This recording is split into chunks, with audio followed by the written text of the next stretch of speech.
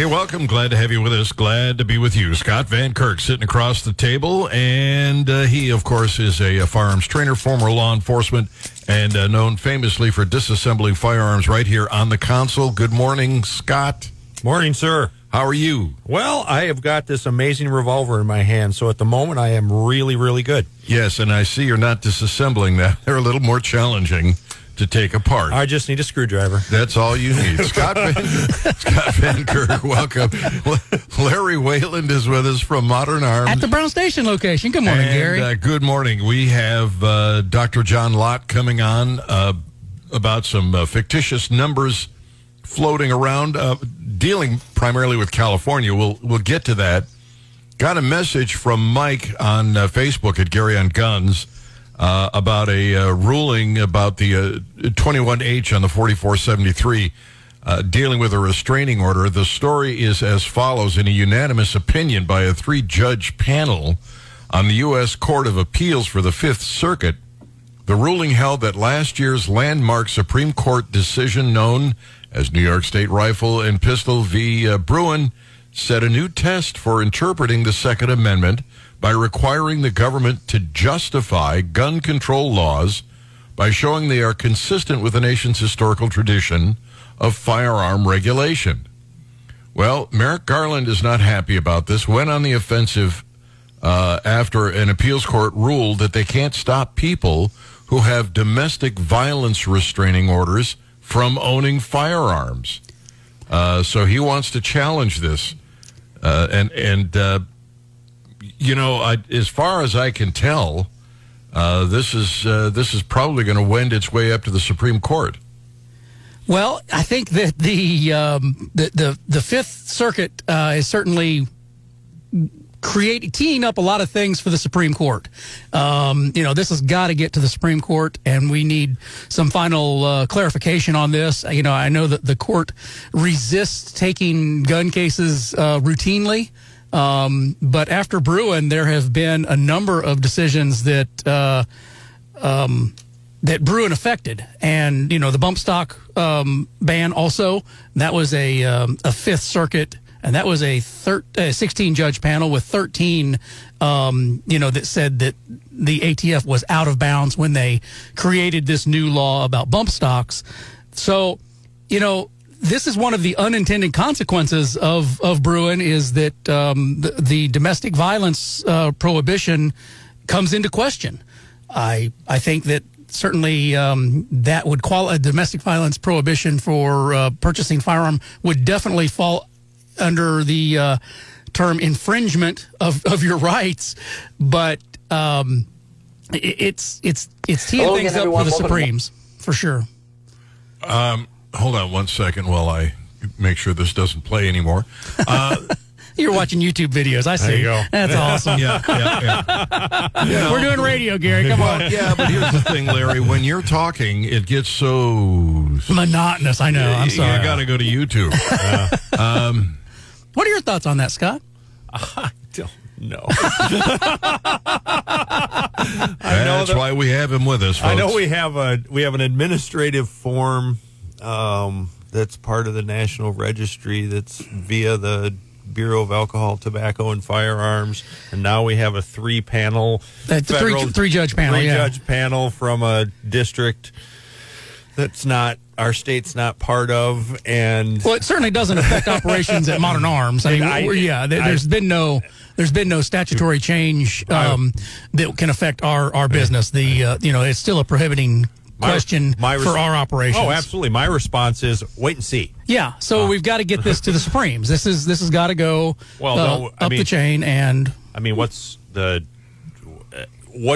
possibility that it's heard by a larger judicial panel than 3 judges, and then they change it. So what do we end up with 7, and it goes 4-3, and then it starts to make its slow climb up to the Supreme Court. And as you stated, they generally do not take gun cases. Right. I mean, that's why they try not to. Yeah, that's why we get the cases that we get with like Heller and Bruin and things like that once every 7 to 10 years. Right. So I don't know.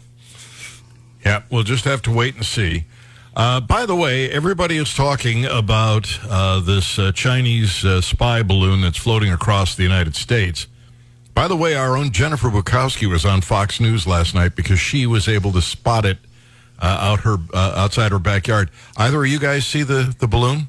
I did. I saw it yesterday. I was afraid to go outside. I didn't want to be seen by the Chinese. I wanted to give them a better look at me. So Did you give them the vertical smile? I did go out and say, give them a little wave, say hey. In 1945, the crew of the USS New York spotted a sphere that they thought might be a Japanese balloon weapon. The captain ordered it shot down, but they never did hit it. Finally, a navigator realized they were attacking Venus. Venus is a lot tougher than you think. Yeah, it's hard to engage Venus at these distances. Standoff safety. What's the holdover on Venus?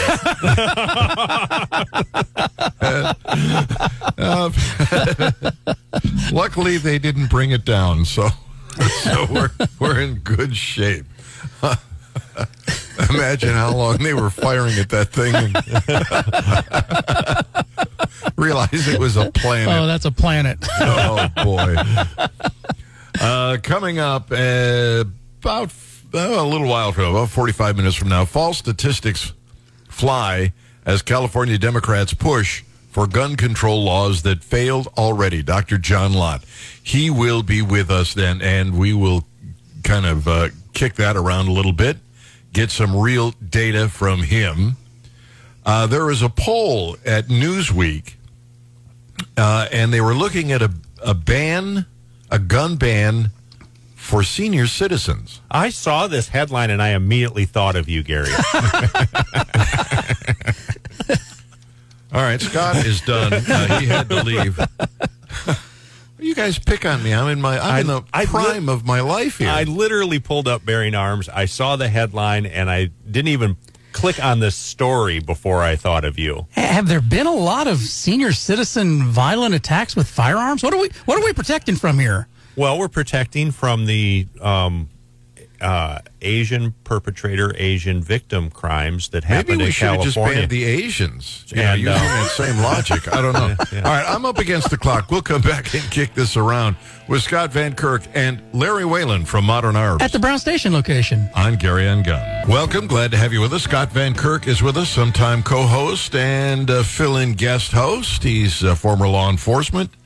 He's brought Larry Whalen in from Modern Arms. At the Brown Station location. And we're talking about people over the age of 60. Apparently, according to the polling data, there are people who want to ban senior citizens from owning guns. I mean, there are 40 million voters over the age of 60. Do they really want to do this?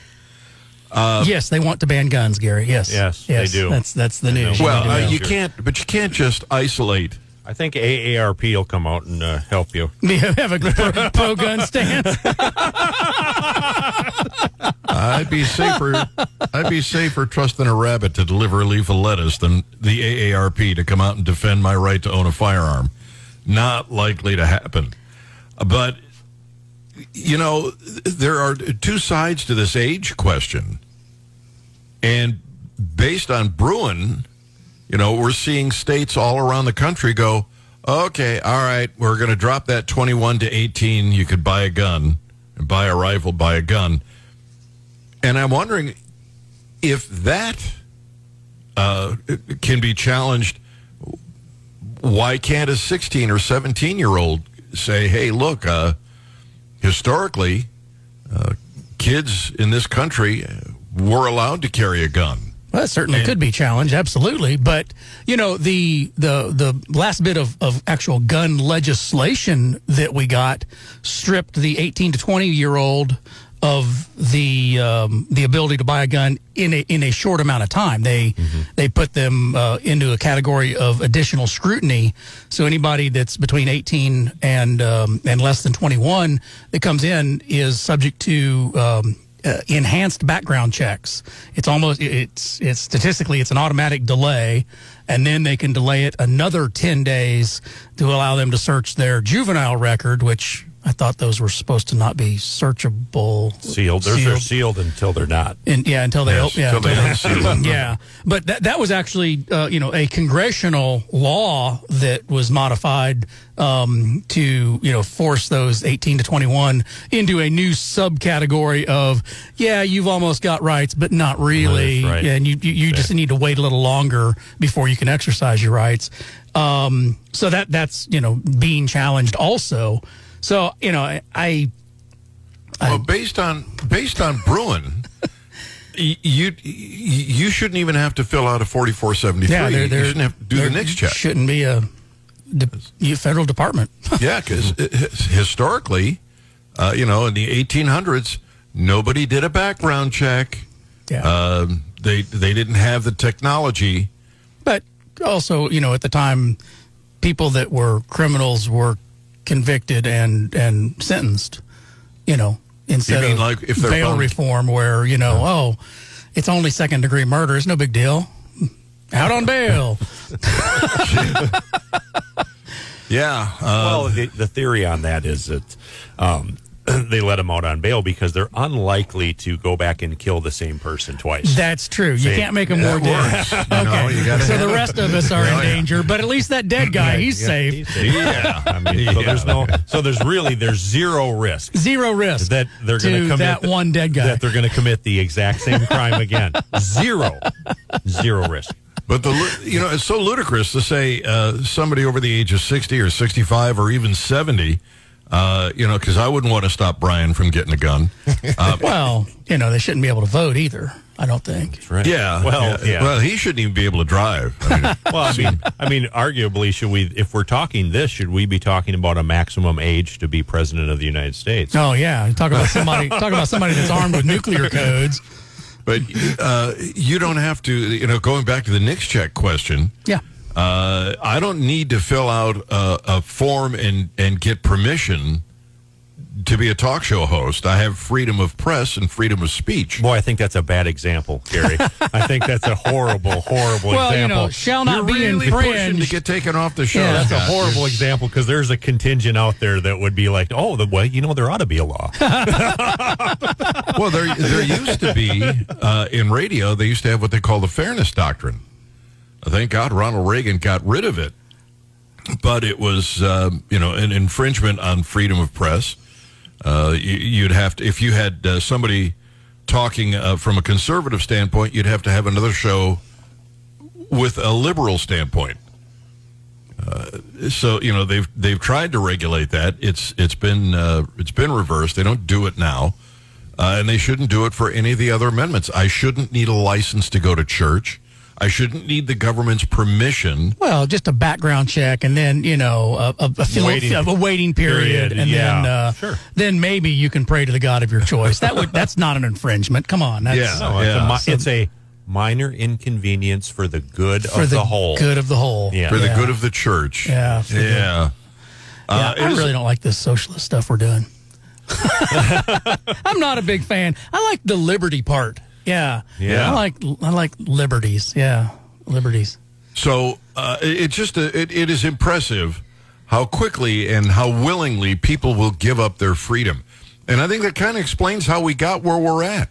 I mean, you look at this polling data, and it really indicates that these people don't care about freedom. No, they don't. That people do not value their liberties at all, and they will give them up for a sense of security that it never actually makes them any more secure when the government strips people of their rights. Likely voters favored gun control overwhelmingly by 66% to 34%. Every demographic group agreed strongly except Republicans, 78% of whom favored gun rights. Among Democrats, 87% thought gun control was more important. This kind of explains the politics of the left and right in Congress. This is why the Democrats keep going after gun control, because they know they're catering to their people. 87% think gun control is important. Voters in the largely rural Central Valley area were more closely divided, opting for gun control by only 51 to 48%, but in urban Los Angeles and San Francisco Bay, A lopsided 74% of voters wanted gun control. You know, I think that just goes with the Republican-Democrat thing. Most people in rural areas don't lean left.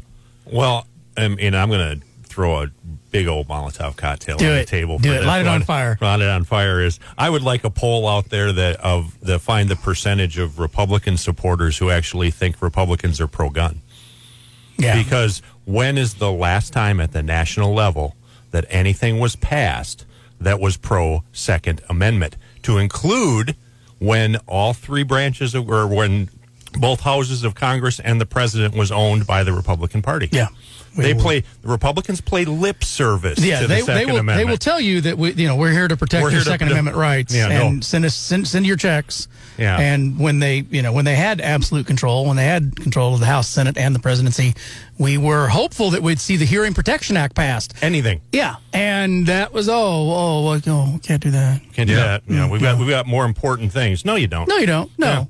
No. There is a perceived commitment on the right to defend the Second Amendment because it gets them a voting block. It turns out those voters Republicans have done as much or more damage to the Second Amendment as Democrats. Yes, I agree. Absolutely. What under whose administration was the administrative rule outlawing bump stocks? Oh, that would be Trump. Yes. Yeah. And you can go back in history all the way back to Reagan and even before that. So the Republicans talk a good game, but they're not principled enough to stand up for the Second Amendment. And that's really important. We're the ones who are responsible for this. We're the ones who keep voting for the unprincipled out of fear that the other unprincipled will get in. Yeah, and I don't know when, and you might be with more time in the arena and knowledge on the political front, but are you saying he's old? No, okay. That was a compliment. Okay. That was a compliment, Larry. Go ahead. What was your question? My question was to Gary is, I'm feeling a little hurt here. That was a compliment. Yeah. That's why I'm asking your opinion as to when did the switch happen? When did it become that we vote for, quote unquote, our guy just so the other guy doesn't win? The lesser of two evils. Shortly after the Civil War and into the early 20th century. Prior to that, we had a lot of different political parties in federal office. But by 1913, we had pretty much killed that. We limited the numbers of members in the House of Representatives. Their districts got larger and larger, and that had an effect. And as the government got larger and larger, they were able to sort of rip people into two different camps. Okay. But that's when it started. Because what it brings to mind is, and if you pay attention to political ads and during the political season and the races and everything else like that, for the most part, it is one side saying, you've got to vote for me because the other side is going to do this. Yeah. Yep. And you just pick which side you're on in regards to that. But it's never... It's always, you have to vote for me or otherwise they'll do this. And It doesn't matter which side you come from. That's all they're selling. Yeah. It just sort of tears the country in half.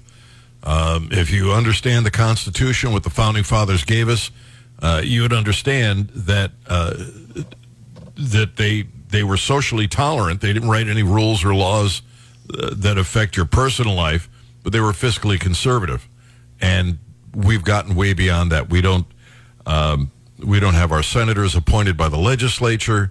They're just a glorified member of the House, really. Their terms are longer, but they run for office making the same kinds of promises. And eventually all the third parties disappeared, and then campaign finance killed it. All right, we're up against the clock. Quick break. We'll be back. It is Gary on Guns. Hey, it is Gary on Guns, and Larry Wayland is with us from Modern Arms. At the Brown Station location. And he has also brought into the studio, because we just didn't lock the doors. Like I say, he followed me, and I didn't get it closed. Yeah, Scott Van Kirk. You're getting your money's worth 100% when you've got me in the studio. That's right. Absolutely. That's worth every penny. Worth every penny I'm making. It's close anyway. Yeah. Listen, there's an article at 1945 about the 5 top self-defense guns for senior citizens. Oh, there you go, Gary. It's like you're running a show. It's like, I don't know what to call it, but, the Golden Gary on Gun Show. I kind of like that. It was a natural segue from the previous topic. Is that what it was? Okay. Even in my advanced years, I'm able to make a good segue. Not something that just sparked your interest. You're like, ooh, I might be interested in those. So I thought I'd go over these with you guys and get your feedback. And first, because there are rifles, shotguns, and pistols here, the Ruger 1022 Standard. Absolutely. Yes, it's a winner for any age category. But it's a serious winner, and there's been some articles written about some of the guys at the national level and stuff like that, talking about how a Ruger 1022 setup for home defense, yes. For mom and dad as they get a little bit older. Yes. Dad probably, if he's not a big gun guy, probably at some time in his life still shot a 22 rifle. Yep. You can get some very nice magazine capacities, very reliable magazines. Buy good ammo, and that gun's going to run like a sewing machine every time. It's going to do everything you need, and it's not going to beat you up. It actually is. It's actually older than me. I'm pleased to tell you. It was introduced in 1949. I just thought I would, because I knew one of you guys was going to go throw that out there. So what? It's got you by a couple of months.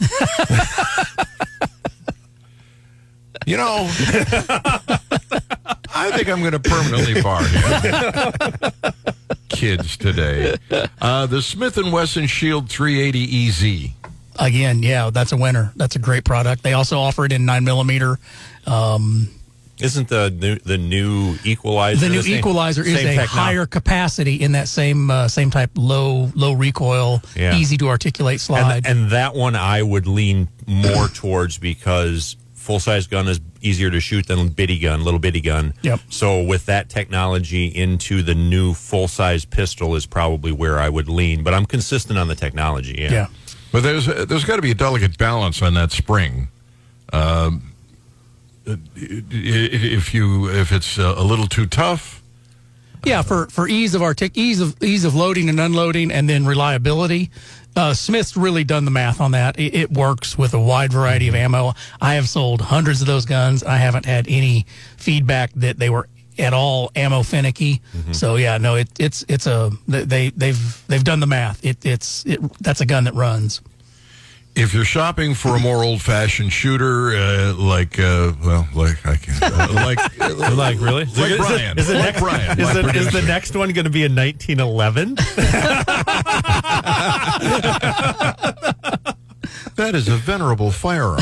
It is venerable, yeah. And it works very, very well. If you're shopping for a more old-fashioned shooter, you might be more interested in the Taurus TH9 9mm pistol. Mm-hmm. Double action first shot, which some older individuals are more comfortable using.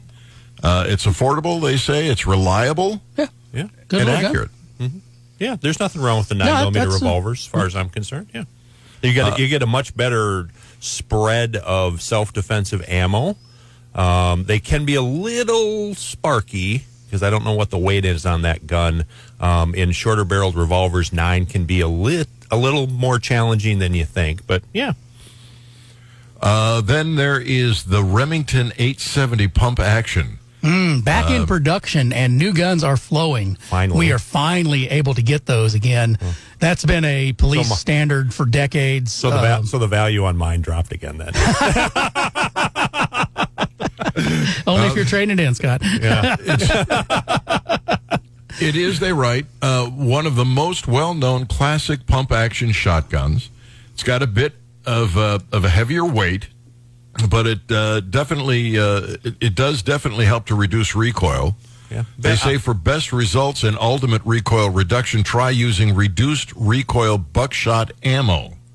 Yeah, I mean that, or go with a 20 as opposed to a 12. Yep, they say the 20 gauge over the 12 might be a bit easier for shooters Brian's age. I mean, to be perfectly honest with you, depending on size and age and physicality and stuff like that, I wouldn't be opposed to that in 410. Yeah, I'd love to see some of the 870s in 410 again, but yeah. The Mossbergs are out there in 410, and that's a very reasonable defensive load for the castle, absolutely. Yeah. And now that you mention it, the Mossberg 500, that's a 410 shotgun. Simple to use, good for home defense. The 500 is one of the best available. They say it is arguably the most reputable firearm manufacturer in the country with 100 years of experience. So they think very highly of that. Yeah, solid product. Yeah, I have no problem. I mean, I'm a longtime fan, and in fact, I'm a 590 over 870 guy. So yeah, I like me some Mossberg. So have you guys got any other suggestions for seniors? Well, and no, I'm not asking for me. Well, I mean, to stay on the 22 route, the Polymer Ruger 2245s. Uh-huh. So it's a lighter 22 platform, very, very reliable, decent magazine capacity at 10. And we've seen a lot of the polymers, the SIG 322, built like the 365, but in 22 rimfire with a 15 round capacity. My only issue with that, Larry, is I know that Mark IIs run, and that's what a 2245 is. Right. Yeah, and when you start to build other gun platforms in 22, I get a little diet. No, they're solid. They're solid. It's got one on the wall, don't you? No, I don't. But the Glock Model 44 in 22 long rifle, it's a great. Yeah. It's a very, very reliable platform. Sure. Lightweight, low recoil, easy to articulate. Limited to 10 rounds capacity on factory magazines. I understand there are some other magazines coming for that gun that would increase its capacity. Oh, really? Like Shield? Is Shield doing something? Shield? I understand some are coming. Question mark. And also the Kel-Tec. Their PMR 30 and 22 Magnum. Yes, that is. I'd forgotten about that. That is a fantastic senior defense weapon. I mean, you put a flashlight on that sucker, and I had forgotten about the that. High capacity, high velocity 22 Magnum rounds. Yep. That's a lot of heat defending the castle. Which is weird because I actually have one of those. And forgot about it. Good thinking. Yeah. Well, it's age. It's old age. Yeah, it's age. Well, and you've got I think Spear Gold Dot makes a 22 Magnum self-defense round now. Yes, so now you've got some better offerings in your build. Although I'm a fan of Federal 22 Punch too. So if you go with because Kel-Tec also makes a 22 long rifle version the of that. 17. Yeah. Which turn them into high capacity, lightweight guns, pretty easy to manipulate and to fire. Because one of the manipulations when we talk about semi-automatic 22s is because it's a 22, it does not need a heavy recoil spring. Right. That makes slide manipulation very easy. Well, Kel-Tec impresses me. I mean, they're a small little company, but they will think out of the box. They are not following anybody. Kel-Tec is they march to their own drummer, man. I only have one issue with Kel-Tec, and it's easily fixed once you buy their guns, but it's the plastic triggers. Yeah, you have to replace it. I have upgraded most of my Kel-Tecs to an aluminum trigger. When you buy a Kel-Tec, you need to replace the trigger. That's it. All right, let me go grab a phone call or two. 874-9390, toll-free 800-529-5572. John is on the line with a comment. John, welcome. How are you?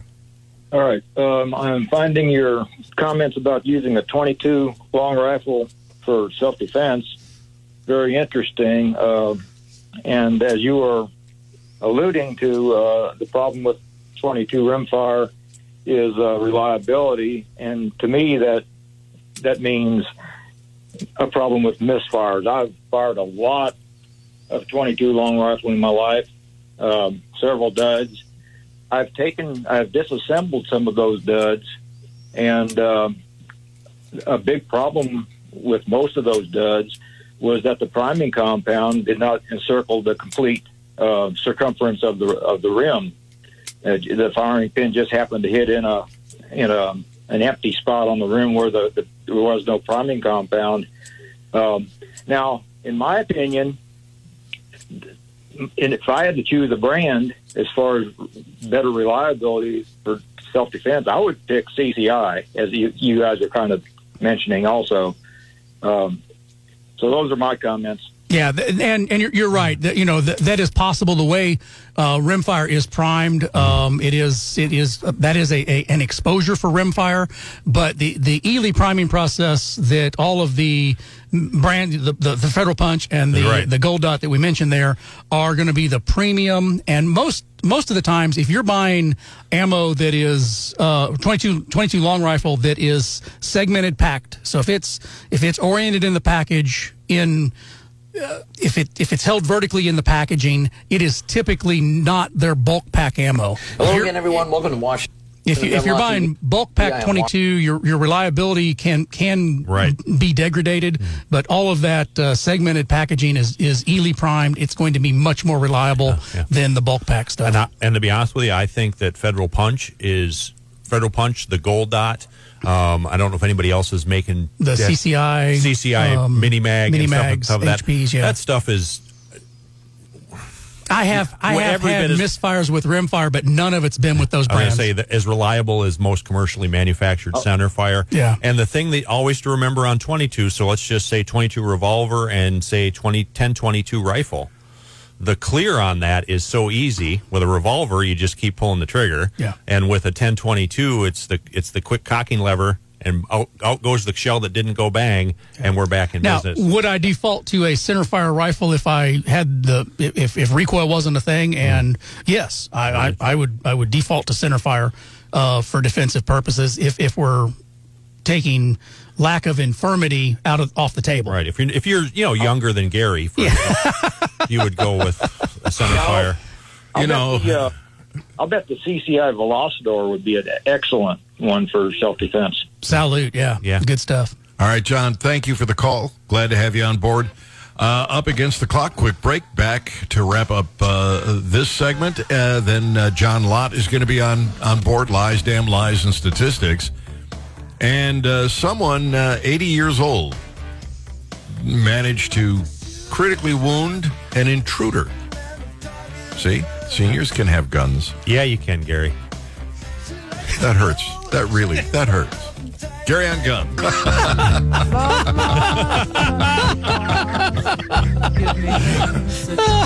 To paraphrase the greatest president of the 20th century, I refuse to exploit the youth and inexperience of my co-host. An 80-year-old Chicago man is hospitalized in critical condition after fighting with an alleged home intruder on Monday before shooting the suspect and sending him to the hospital as well. I guess if that Newsweek survey had been engaged, this guy would just be dead. Yeah, would have already disarmed him at that age. Yeah. Upon opening the door, vulnerable. Yeah. Two alleged intrusion suspects, one male, one female, lunged into the residence. The 80-year-old began fighting with the male. The 80-year-old managed to use a gun during the struggle, critically wounding the alleged intruder. Chicago Police Department noted the 80-year-old was also hurt. The victim was battered and sustained several injuries throughout his body and was transported to a local hospital. But he lived. Yep. But he lived. Yes. And would he have lived otherwise? I kind of doubt it. I think, yeah. There you go. But you can be sure the anti-gun people are not going to they're not going to highlight that story. Yeah. This isn't a family story. Is this like your younger cousin you grew up with or anything? Younger cousin. Yeah. Oh, jeez. Kids today played stickball in Cleveland together. Kids today have no respect for their elders. Hey, listen, I'll own it. I'm older than you guys. All right, listen. Apparently, the pistol brace rule is. There are lawsuits being filed. Larry, bring us up to date on the pistol brace rule. Hundreds and hundreds of lawsuits being filed. Yeah. So it went. It was recorded in the Federal Registry on the 31st of January. It is now the new rule, and in order for people to comply with it, if you have a pistol braced firearm, you can remove the brace. Therefore, it is no longer a firearm with a brace on it, so that would then just be a legal pistol. You can install a 16-inch barrel on it, convert that handgun into a rifle, and continue to own and operate it that way. You can turn it in to the ATF. You can destroy the firearm per ATF regulations, or you can choose to register that firearm as a short-barreled rifle. And from the recording date, 120 days, there is a amnesty on, or abatement on the tax. So you would not have to pay the $200 transfer tax, $200 creation tax to register it as a short-barreled rifle. Isn't that kind of just encouraging people to? It's kind of a cheap way to seduce people into complying, isn't it? Well, hey, right up until it rolls out, can you imagine the efficiency at which that's going to take place? yeah. In a couple of the training sessions I've attended on Zoom, trying to understand all of the messes that the ATF has created and how to deal with them. ATF has given no guidance as for what the expected approval clearance rate is on those forms, but said if you have your receipt that it was submitted before the 120-day expiration, you should be good. That was their answer. You should be good. Not that provides proof that you have complied with the law. They just said you should be good because they haven't thought it through. And currently, as I understand it from some industry insights, there before this ruling, there were 8 individuals that worked at NFA branch that cleared Form 1s. When you wanted to create a short-barreled rifle, you would file a Form 1, you would pay a $200 transfer tax, file your paperwork, and it would be approved, looked at by one of these 8 examiners, and then mailed back to you or emailed back to you with the approval. Generally within 6 months has been pretty standard. I've seen them much quicker, but 6 months is the industry graph on that. If we add 40 million of these now illegal short-barreled rifles into that pipeline, and these 8 individuals, assuming they didn't staff up, assuming they could clear 1 per minute, that's about a 66-year time to get through at the current clearance rate. So that's with the current clearance staff taking 1 minute per application. If we get 40 million applicants. So I'm not a fan. I'm not registering mine. I'm making them compliant otherwise. Again, through the other mechanism of either adding a 16-inch barrel to that, making it a rifle, or simply removing the offending brace. Once the brace has been removed, it's no longer an offending gun. Give me a quick answer if you can. Does the federal government have any way of knowing if you own one of these? No. No, unless they see you with it. Or somebody tattletales. Correct. Yeah, I'm thinking this is going to go down in flames, frankly. Well, but it's going to take a while for it to happen. It will take years for it to get to court for them to lose. All right, Dr. John Lott coming up. False statistics fly as California Democrats push for gun control laws that failed already. Also, show and tell, and that's from Modern Arms. At the Brown Station location. I'm Gary Ungott.